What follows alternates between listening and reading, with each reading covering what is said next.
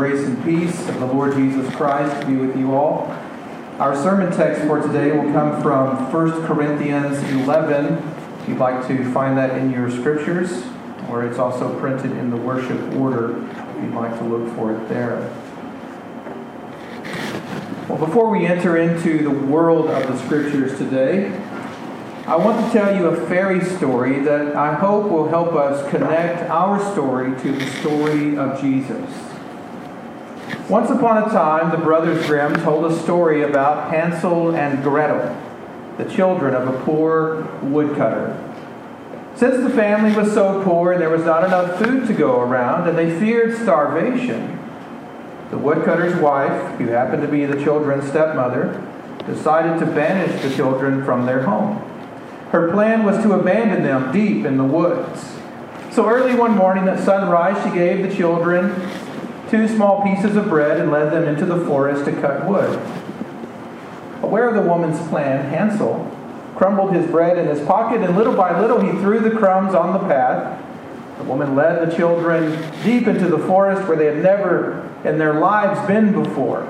And then she built a great fire and said, "Just sit there, you children, and when you're tired, you may sleep a little. We're going into the forest to cut wood, and in the evening when we're done, we will come and fetch you away." When it was noon, Gretel shared her piece of bread with Hansel, who had scattered his along the way. And then they fell asleep, and evening passed. They did not awake until it was dark night, but no one came to the poor children. As always, Hansel comforted his little sister and said, "Just wait, Gretel, until the moon rises, and then we shall see the crumbs of bread which I've scattered, and they will show us our way home again." Well, while we wait for the moon to rise, I want us to look at some other stories, and then we will come back to their story in a little while. Now, I've been in a sacramental state of mind lately, especially since I've been taking exams, and my recent oral exam drove home for me. The point reminded me once again of how important it is to think deeply about baptism and the Lord's Supper. And so I've been thinking about these deep yet elemental things like water, bread, and wine, along with the Word of God. Last week we looked at baptism, and this week we're going to look at the Lord's Supper in 1 Corinthians 11. And I want us to think carefully about the Lord's Supper and some of what it means for us and why it's so important for us and how it actually helps bring us all the way home. Our sermon text for today is 1 Corinthians 11, 23 to 32. If you are able, please stand for the reading of God's holy word. Hear the word of God. "For I received from the Lord what I also delivered to you, that the Lord Jesus, on the night when he was betrayed, took bread, and when he had given thanks, he broke it and said, 'This is my body, which is for you. Do this in remembrance of me.' In the same way also he took the cup after supper, saying, 'This cup is the new covenant in my blood. Do this as often as you drink it in remembrance of me. For as often as you eat this bread and drink this cup, you proclaim the Lord's death until he comes. Whoever therefore eats the bread or drinks the cup of the Lord in an unworthy manner will be guilty of profaning the body and blood of the Lord. Let a person examine himself then, and so eat of the bread and drink of the cup. For anyone who eats and drinks without discerning the body eats and drinks judgment on himself. That is why so many of you are weak and ill, and some have died. But if we judged ourselves truly, we would not be judged. But when we are judged by the Lord, we are disciplined, so that we may not be condemned along with the world." The word of the Lord. Thanks be to God. May God add his blessings to the reading, the preaching, and the hearing of his word. And all the church says, amen. You may be seated. Now, my purpose today is simply to show you something old in a new way. It's not simply to show you something new, but to show you something old in a new way. We've seen that from the beginning of redemptive history until now, God has revealed himself by his word through water and through bread and through wine in one form or another. So last week we saw the watermarks that appear all over the scriptures and how those watermarks point us to Jesus. But today we're going to see that breadcrumbs and wine stains also appear all over the scriptures, and they point us to Jesus as well. If we follow these breadcrumbs and wine stains, they will lead us all the way home. Now, the question is this: what is the Lord's Supper? The Westminster Confession of Faith defines it like this: the Lord's Supper is a sacrament of the New Testament, wherein, by giving and receiving bread and wine, according to the appointment of Jesus Christ, his death is showed forth. And they that worthily commune feed upon his body and blood to their spiritual nourishment and growth in grace, and they have their union and communion with Christ confirmed. They testify and renew their thankfulness and engagement to God and their mutual love and fellowship with each other as members of the same mystical body. Now that's a mouthful. That's a lot to even hear at one time. But I want to try to break it down and just show you a few of those things and how they work out in the story of Scripture. So today, here's what we're going to do. We're going to look at 2 stories in the Old Testament and then 1 story in the New Testament. The Old Testament stories we're going to call shadows. The New Testament story we're going to call the reality or substance of those shadows. So as I said, the breadcrumbs and the wine stains that we find in the Scriptures are the things that are going to point away from themselves to a more solid reality. They'll point away from themselves to Jesus. The first story I want you to consider today comes from Genesis 14, 17 to 20.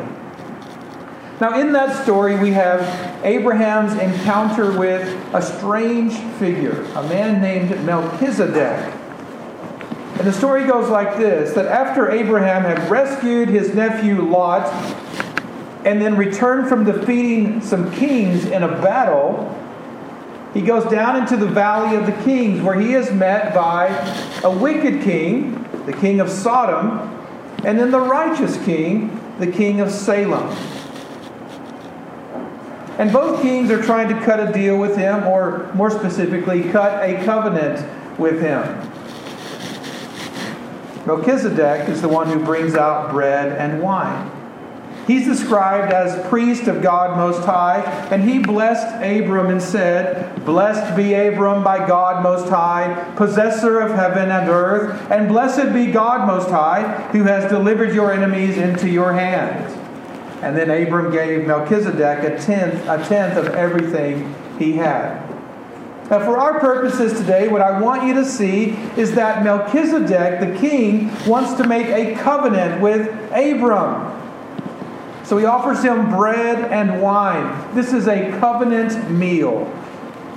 Melchizedek's gesture of giving bread and wine, setting it before Abram, means that he is offering, in fact, to lay down his body and to give his blood for Abram. They are making a covenant, and Melchizedek is saying, "My life for yours." Abram's gesture of receiving the bread and wine from Melchizedek meant that he is in fact receiving the offer, that he is accepting what Melchizedek offers, and he's grateful to live under his covenant protection. Now, if you follow the breadcrumbs and the wine stains in that story, you see that they will in fact lead you to Jesus Christ. Now, you might be saying, how in the world do you get to Jesus from Melchizedek? Well, I cheat by reading the book of Hebrews, which says that Melchizedek is a shadow of Jesus. Melchizedek is described in Hebrews as someone who appears in the story without father or mother or genealogy, having neither beginning of days nor end of life, but he resembles the Son of God and continues as a priest forever. The breadcrumbs and the wine stains in the story remind us that Jesus is the true and better Melchizedek, And so you understand that Melchizedek is not just a weird word, but it actually has meaning. Here's what it means. He is the King of righteousness and the King of peace. Jesus is the true and better King of righteousness and King of peace, who makes a covenant with us by laying down his life for us and inviting us to partake of the bread and wine of his covenant meal. He says to us in the Lord's Supper, "My life for yours, my body and blood for you." The second story I want you to consider from the Old Testament comes from the book of Ruth. In the book of Ruth, we have the story of a woman named Ruth and her encounter with a man named Boaz. Now, Ruth, for those who may not remember, was a poor young widow. She lived with her mother-in-law. Ruth herself was a foreigner. She was a refugee, an immigrant from the other side of the border. And due to harsh conditions, she and her mother-in-law were forced to move from Moab to Bethlehem at harvest time. The irony is that Bethlehem means house of bread. And since these refugee widows had no bread and they had no breadwinners, Ruth became a migrant worker in the fields to help support herself and her mother-in-law. And so she worked on the edges of the field, a field owned by a man named Boaz, who happened to be a distant relative of Ruth's mother-in-law, Naomi. Now, after the reapers had passed through the fields with their harvesters, then Ruth would go in behind them and she would gather leftover sheaves of grain. And when Boaz saw Ruth working in the field, he ran a background check on her. I kid you not. They called it something different back then. But when he learned her story, he felt compassion towards her. And at lunchtime, he said to her, "Come here and eat some bread and dip your morsel in the wine." And so she sat with the reapers and she ate roasted grain, and she ate until she was satisfied, and then even had leftovers to take home to her mother-in-law. When she got up to work again, Boaz told his young men, "Let her glean even among the sheaves, and do not reproach her, for she needs this. Pull some from the bundles for her and leave it for her to glean, and do not rebuke her."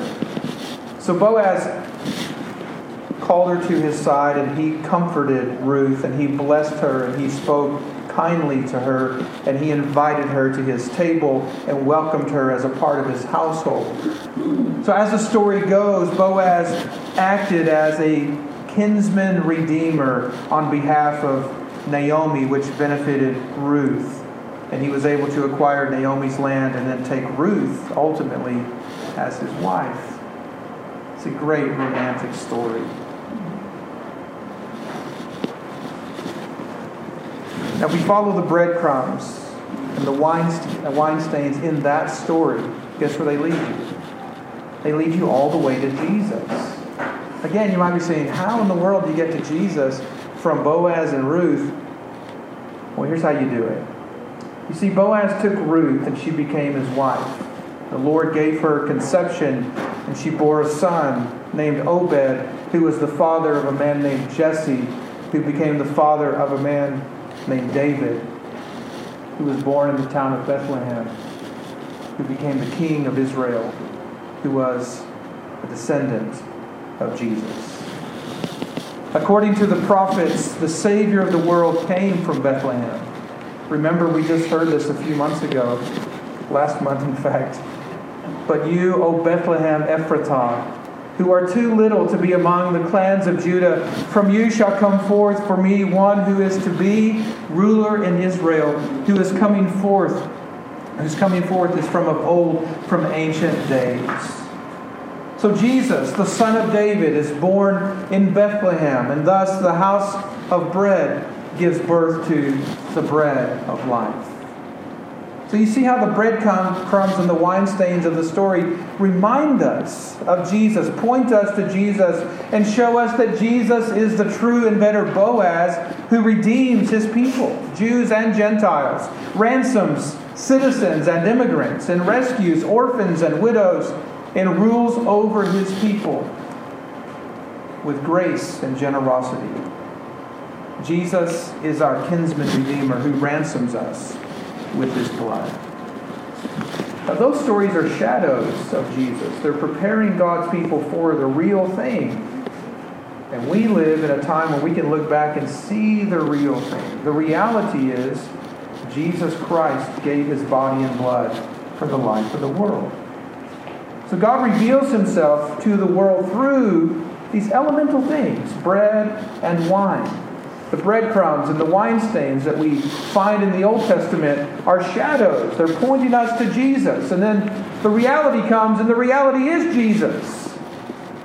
And when the apostles of Christ reflect back on who Jesus is, they say things like this in the New Testament. You find this all in 1 Corinthians.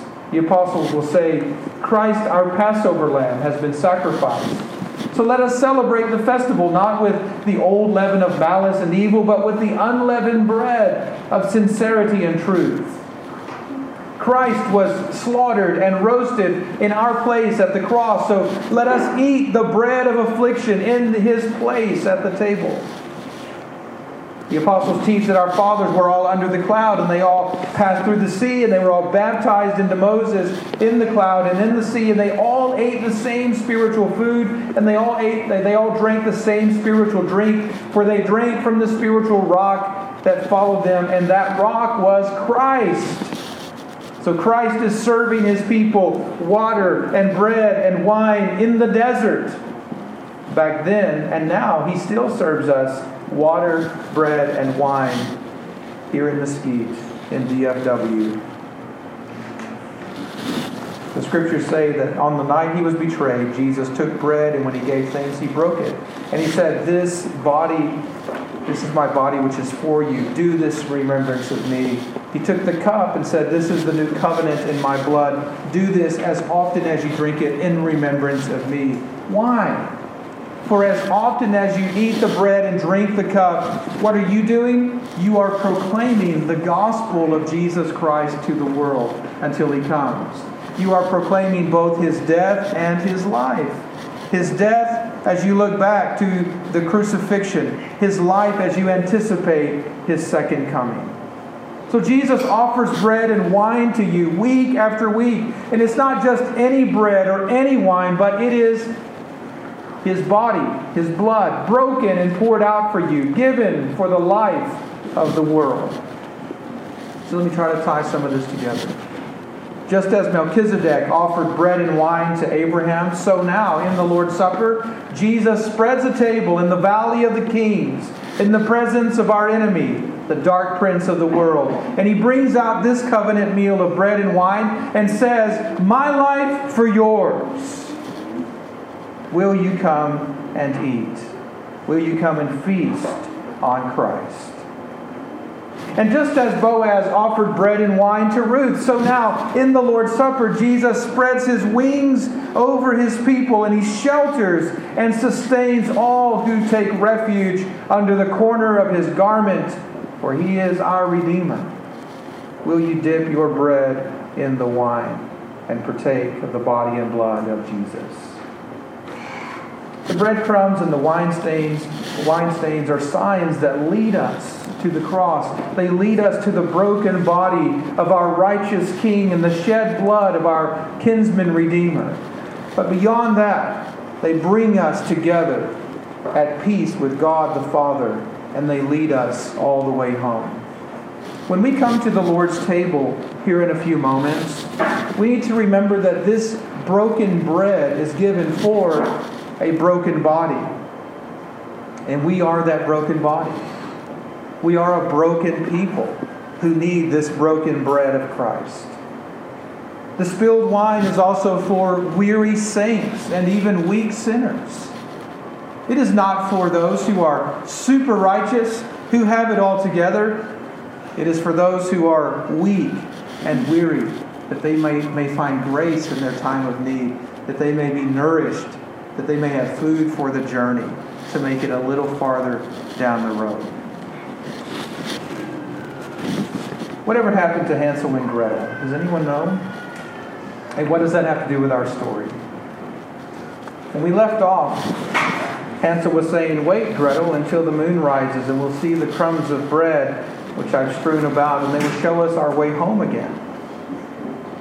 But when the moon came out, they found no crumbs, for the many thousands of birds which fly about in the woods and fields had picked them all up. And Hansel said to Gretel, "We shall soon find the way." But they did not find it. They walked the whole night and all the next day too, from morning till evening, but they did not get out of the forest. And they were very hungry, for they had nothing to eat. And since they were so weary that their legs would carry them no longer, they lay down beneath a tree and fell asleep. Do you get the point? Do you see where I'm going with this?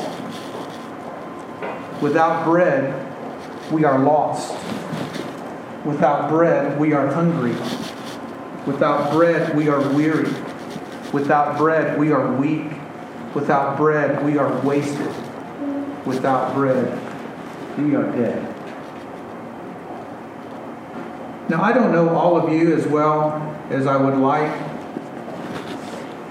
but I know most of you well enough to know that at different points of your life, you experience these kinds of things.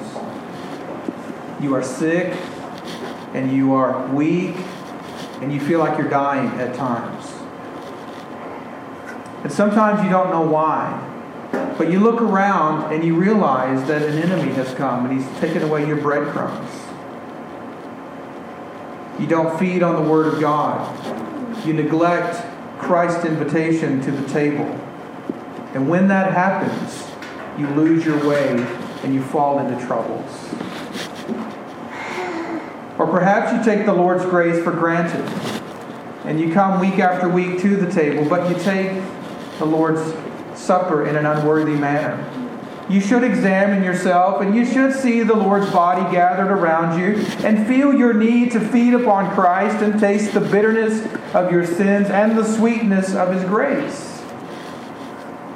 But sometimes you don't think about those things at all. You just think eating the bread, drinking the wine is the next thing we do in the worship service, and it gets us to the offering, and then we're almost done, and there's a game on this afternoon. You can eat bread and drink a wine and not feed your soul. You can't just go through the motions. So we're called to reflect upon who Jesus is and what He's done for us and how gracious and merciful He is towards us, and how He's made us members of His body and of this congregation in particular. So we look around and we see each other, and what do we see? We should see more than men and women and children, and more than old and young, and more than rich and poor. We should see Christ in one another. That's what it means to discern the body. Christ says to us, "My life for yours," and we're saying to each other, "My life for yours also." One for all for one. And that's how you find your way home, by using bread and wine. The table is not an end in itself. It's a means to an end. It's a pit stop. It's a rest area that gets us down the road a little bit farther. The prophets say, "Why do you spend your life for that which is not bread, and your labor for that which does not satisfy? Listen diligently to me and eat what is good, and delight yourselves in rich food." If you're the kind of person who can still see the breadcrumbs and wine stains, follow them. And they're going to lead you out of darkness and despair. They're going to lead you to the light and hope of the world, which is Jesus.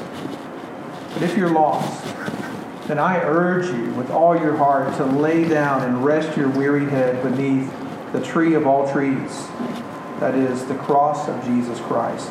And it's at that tree that you will find rest for your soul. As Hansel once told Gretel, "Be comforted, dear little sister, and be at peace. God will not forsake us. The good God will help us." Well, today I've tried to show you something old in a new way. And I hope you see that the breadcrumbs and the wine stains are symbols that God uses to point us to the person and work of our Lord and Savior, Jesus Christ. I haven't always thought about these things in this way, and maybe you haven't either, but we're growing in the grace and knowledge of Jesus together, right? So don't think that I'm up here as one who thinks I have it all together and all figured out. That's not at all what I'm doing. I'm simply saying, hey, I found a crumb here and a little bit of wine. I think we should eat this and drink this together. Somehow it's going to point us to Jesus. Now, I know I've shared this story with you before, but it bears repeating now, I think, because I want to put a different spin on it now than I have in the past, and maybe clean up a mess that I made earlier. Maybe. When we were little kids, my brother and I used to ride a bus to church. And we loved it because on that bus, we would play games, we'd sing songs, and memorize scriptures. We'd go to Sunday school, and afterwards we'd go into the auditorium, and then church would happen, and then we would ride the bus home, and it was a lot of fun. But we noticed that every week at church, some men would get up, and they're very serious-looking men. They'd get up, and they would pray, and then they would pass out these gold-colored plates and trays to people, and all around the auditorium we'd hear ping, ping, ping, as people were breaking off bits of cracker and drinking grape juice. From our point of view, that's all they were doing. We didn't understand what was happening. And we also didn't understand why every time the plate came by, it would like whiz past us and we'd just see a blur of whatever was in the plate. And people were very careful to make sure that we did not put our, I guess, grubby hands on the thing. So one week we decided that we would use strategy and we would sit in a place where they would have to hand us the plate and the tray, and then we would have to hand it to the next person. But we also planned to eat and drink whatever was going on because we wanted to do what other people were doing. And so our plan was working great. A man, serious-looking man, handed us the plate, and I have the plate of crackers. And my brother and I look at it, and just before we stick our fingers over there, a woman slides down the pew, takes it from my hand, and says, "No, no, no, no, that's not for you." And then she moves on, back to the other end of the pew. So, of course, we were a little bit embarrassed, and then we kind of laughed about it, but it stuck in my mind that she said, "That's not for you," and I wondered why. And for years, I'll be honest with you, I was offended by that. That's not for you. Why isn't it for me? Someone tell me why it's not for me. Well, many years have passed since that happened, and I've replayed that scene in my mind many times and tried to interpret and reinterpret that experience. That was 35 years ago, and I'm still thinking about it. Since then, this is what I've learned. I've learned that it is required of them that would worthily partake of the Lord's Supper, that they examine themselves of their knowledge to discern the Lord's body, of their faith to feed upon Him, of their repentance, love, and new obedience, lest coming unworthily they eat and drink judgment on themselves. So I used to think that this woman who snatched the plate of crackers out of my hand was just a prudish church lady. But now I think differently about her. And I apologize for my years of criticizing this unknown saint. I think what she was actually trying to do was preserve the sanctity of the Lord's Supper. And maybe even save us from eating and drinking judgment on ourselves. I don't know if she thought that deeply about it. But I'm simply saying that in her own awkward and clumsy way, she was right. And she was actually doing us a favor. Here's why. My brother and I had not been baptized. We had not professed faith in Jesus. I think we believed in Him. We didn't understand anything about the bread and wine symbolizing the body and blood of Jesus. And at that moment, under those circumstances, we had no business taking the Lord's Supper. It was not for us. Not yet, anyways. And can I say the same holds true for you now? If you've not been baptized, or if you do not yet believe Jesus is your Lord and Savior, the Lord's Supper is not yet for you. If you have sins that you've not confessed to the Lord, or that you have not repented, you should do so now, before you partake of the supper, lest you eat and drink judgment on yourself. If you keep insisting on keeping your sins, the Lord's Supper is not yet for you.